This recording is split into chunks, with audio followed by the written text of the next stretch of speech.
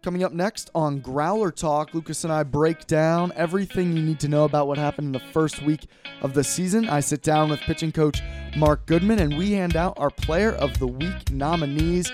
All coming up next on Growler Talk. Hey there, everybody, and welcome into Growler Talk.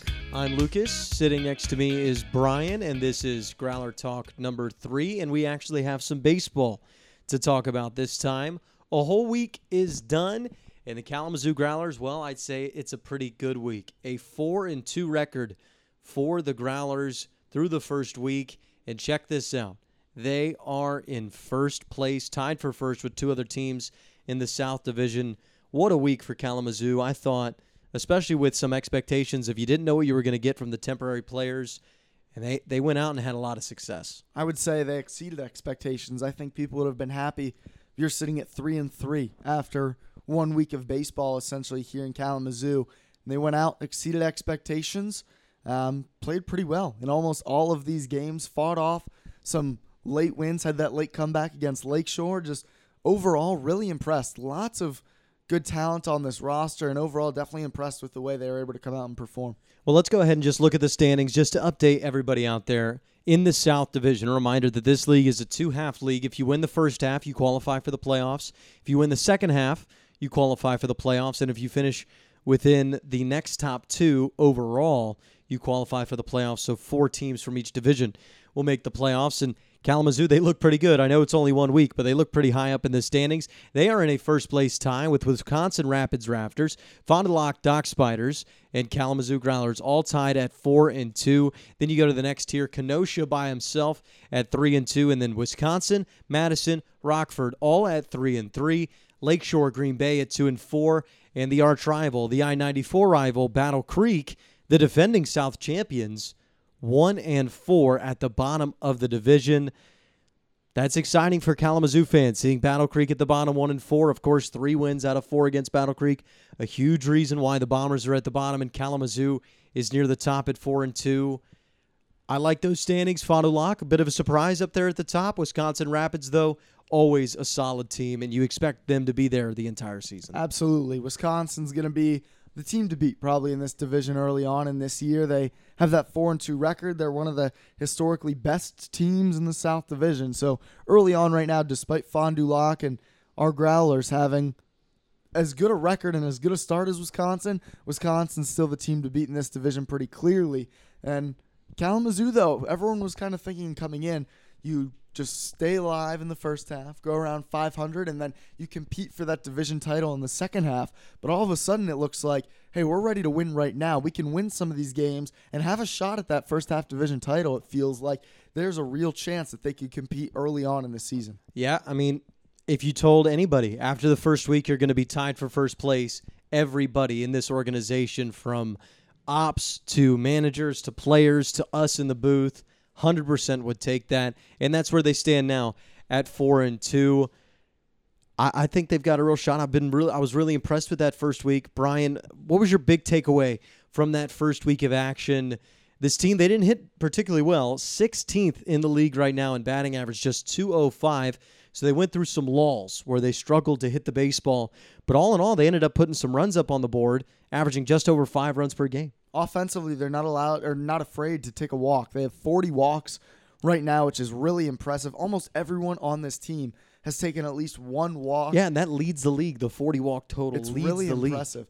And so we'll see as the season progresses, because it felt like at times they were being really patient, but almost too patient. And they were really trying to work the opposing pitcher's pitch counts, but they were leaving some advantageous counts open because they were taking fastballs for a strike ahead in the count when they could have instead looked to drive in some runs, which can lead to those offensive lulls. So we'll try to see them find a balance, I think, moving forward, of still being patient at the plate and working that good approach, making sure you're getting your pitch, but they also want to be aggressive and attack some fastballs. And I think that was what we started to see in this past weekend, Saturday, Sunday against Battle Creek.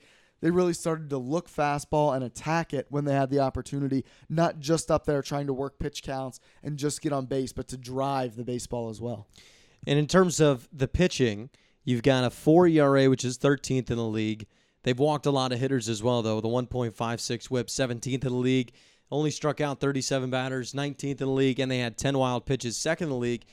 Despite all those numbers, though, they pitched in crucial scenarios to get those 4 wins. Jack Nelson, Mason Shinneberry at the end of the week had some great bullpen performances, both going 5 innings, both picking up wins out of the bullpen against Battle Creek over the weekend. And when you have performances like that, the numbers, you kind of throw them out the window. Because I think the pitchers, if you take out the Lakeshore game, the 9-run collapse in the 9th inning in the second game of the season, you take that game out, I think this pitching staff has been definitely good enough to win and clearly good enough to put this team into first place. No doubt about it. They've been really good, especially the bullpen. As you said, take out that 9-run 9th inning against Lakeshore. They've been really good, especially the last 2 days with Nelson and Shinneberry. Maybe not popping off the page as 2 big-arm guys, but really getting the job done. Nelson's changeup was really working well and can be a great pitch, and Shinneberry was just really working his pitches quite well out there on the mound. So I think that it was one of those things where if the bullpen continue to bail out the starters, Birch and Verbitsky did not have necessarily great outings. I think that the bullpen can be a really good weapon moving forward for this Growlers team if they continue to perform at that same level. Okay, so this is the time of our podcast. We're going to start to get into this. It's going to start to be formulaic on Mondays. We'll do a week recap, and then we will discuss the week, and then we will both name our players of the week. We'll both always name somebody different, get 2 guys recognized that deserve some recognition from that first week. So, Brian, who is your Growler player of the week for the first week of the season, a 4-2 week for Kalamazoo? And this is a guy that I think could get it a lot throughout the rest of the year. Nico Cavadas, 304 average this week, 2 doubles, the only doubles for these Growlers this season, 6 RBIs, all within the last 2 days, 4 walks. He's just been great up there at the plate, driving in runs, hitting the ball hard. Almost every time he's up at the dish, he has been really good for the Growlers so far this season. I like Cavadas. I really love what he's doing. He's just starting to time up his pitches, starting to get back into the rhythm he was at Notre Dame with that .299 batting average this spring as a freshman. So I think Cavadas is going to be winning that award a lot more, like you said. And I'm going to give it to a guy that if you said at the beginning of the week, who's going to win this award, I don't think everybody would have said that, and that's Parker Murdy from Jackson Community College. He batted .469 this spring, so you would think this is the expectation. But Parker Murdy has been on a 4-game hitting streak, and most of those have come on infield singles. 5 of his 8 hits are infield singles. That's so impressive from Parker Murdy. Putting up some good numbers, Mr. Parker Murdy. That's big time from him at the dish, and he drove in a run at one point in one of these games. Has been really good in defensive scenarios as well. He's made a few diving spots. He's been really good. He's been solid on the defensive side, and I think that as he continues to work forward, it's clear why he's batting .469. The guy rarely strikes out. .469 in college, even .400 right now for the Growlers. He's pretty clearly makes good contact every time he's at the dish and has the good speed, even when he doesn't make solid contact, to put the pressure on the defense. Parker Murdy, one of those guys that's been key in this 4-2 run. And I think really one of the bigger keys in this 4-2 run has been the coaching staff. We've seen their ability to make shifts, to make changes, to make adjustments.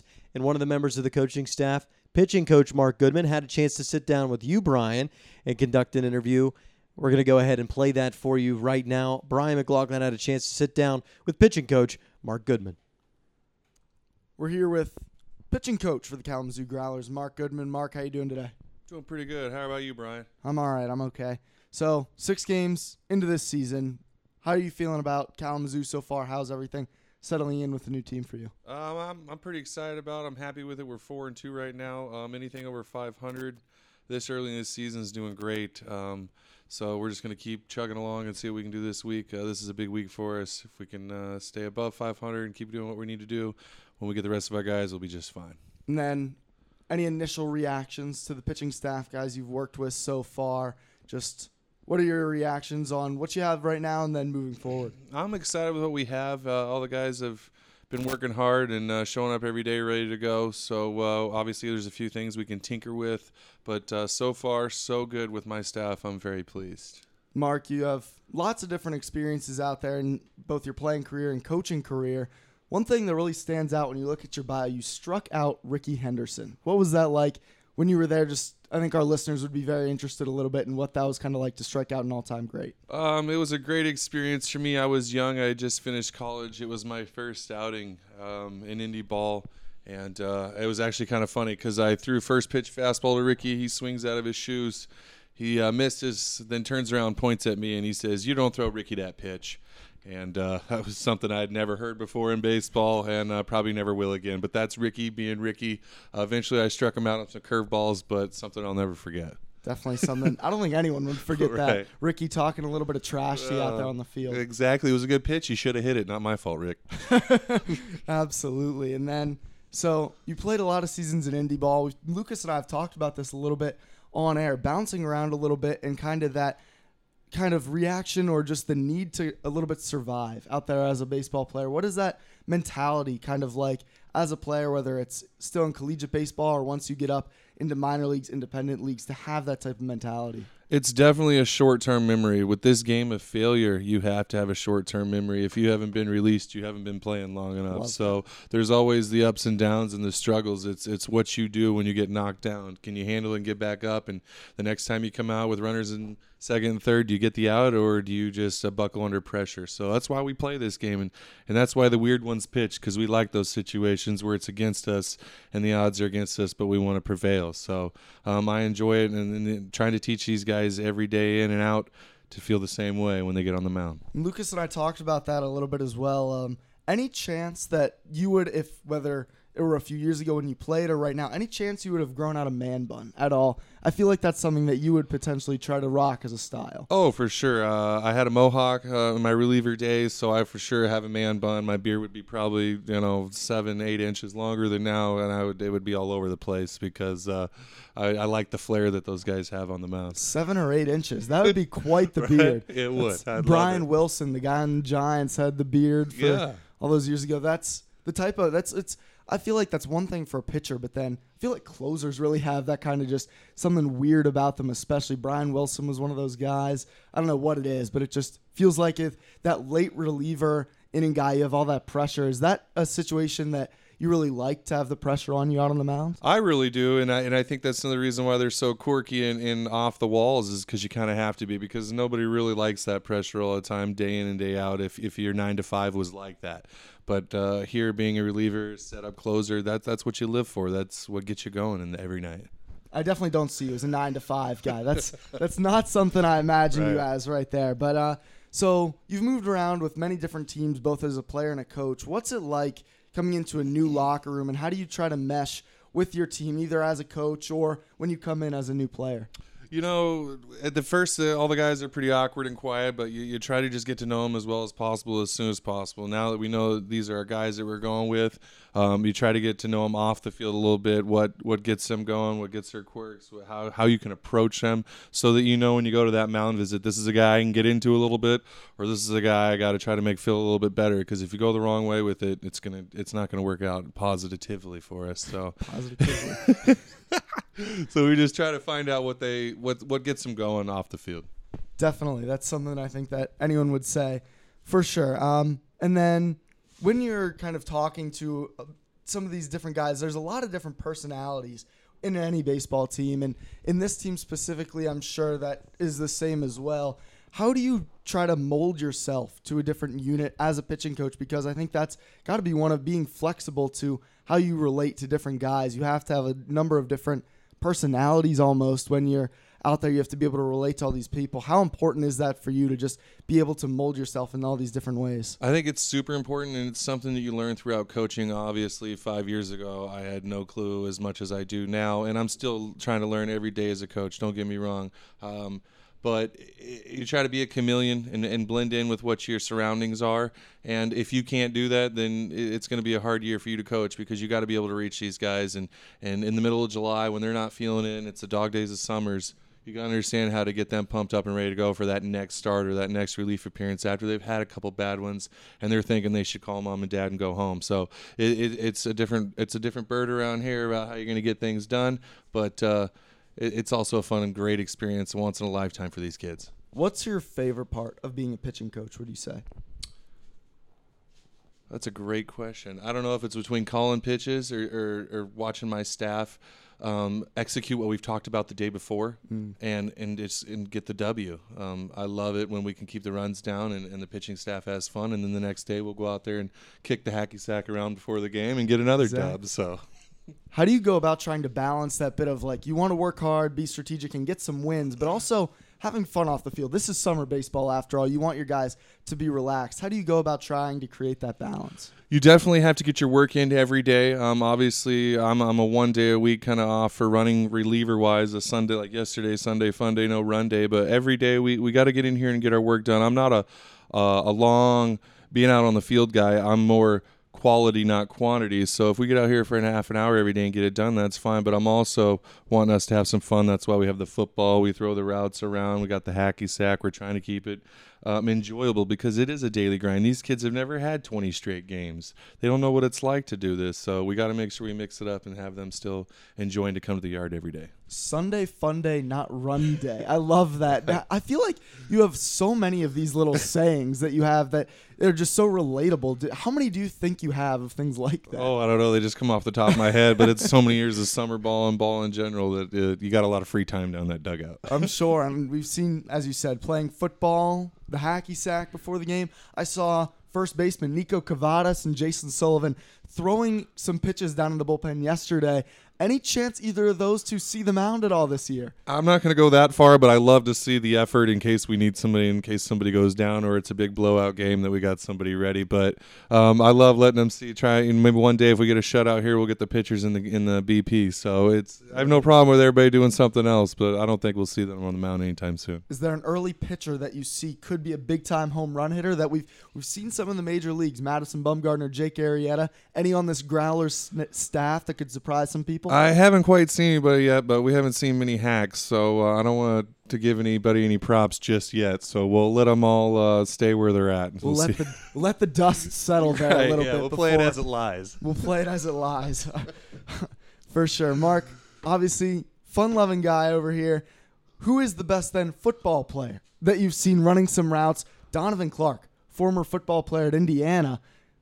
Maybe he's going to provide some coverage. I think we also see Zach Daniels, a big-bodied athlete, and then your pitchers have been throwing the football around. Any future football stars on this team? I think we're right where we need to be playing baseball, and we're going to stay with that. So, sounds good, Mark. Thank you so much, teaching us fun sayings like Sunday, fun day, and not run day. Mark, thank you so much for your time in this interview today. Thanks for having me. All right, coming up next, Lukas and I will give you some more of our first week reactions on our weekly podcast, Growler Talk. Well, that was a fun interview with pitching coach Mark Goodman. Gotta love the guy. He's a very fun personality to be around, a big personality as well, not afraid to say what he thinks, and just really there's a lot of things going on that he really loves about this team and enjoys being here. And whenever you're around Mark, just a great guy to talk to and be around, just a great overall guy, and that was fun. He loves to just be relaxed out here. He knows this is summer ball, and just be a relaxed personality for a lot of these guys really makes you so much better as a team. Yeah, and I'm glad that Mark Goodman enjoyed himself, and I hope he keeps enjoying himself this season with another winning week. But let's go ahead and take a look at that upcoming week and see what the Growlers can expect over this next week. They have Madison 2 times at home. That's Monday. We're recording this podcast on a Monday before the Madison Mallards game. 2 games at home against Madison, then 2 on the road against Kenosha, and then at home again against the Green Bay Bullfrogs, and then they'll be on the road for a Sunday-Monday series against Rockford. Those 6 games, what is that? No, 2, 4, 6, 8. I'm poor at math. Those next 8 games over the next week, how key are those? I mean, is the goal still, Brian, to hover around 500? For this team? Or because you saw a 4-2 first week, is the goal now, hey, push for first place, push for that first half title? What is the goal moving forward? Because we know the established goal with the temporary players was to establish something, establish continuity, get good teammates, go 500, have some winning baseball, and then make an explosion in the second half. Has that goal changed with the successful first week? The expectations are certainly rising, but I don't know if the goal has changed because really what you want out of all these guys, it's still early in the season, and I think that you just want to keep telling them, just keep playing the same baseball. Play the best you can out here, And if we go 500, we go 500. You want to go at least that mark at this point, staying right around a game or two above that 500 like even level. But if you're playing your best baseball, I don't see why you shouldn't just continue to preach that. And if you win games, you win games. And if you're going right at that even level, so be it. That's fine for the first half. But there's no need to push right now too hard to go for we need to be in first place after this 8-game stretch here. If you just continue to play your best baseball, are happy with your approach at the plate, starting to throw more strikes on the mound, I think, and just be more a consistent group, really come together as a team, I think, over these next 8 days. It's going to tell this coaching staff and us a lot about what we expect the rest of the year for these players.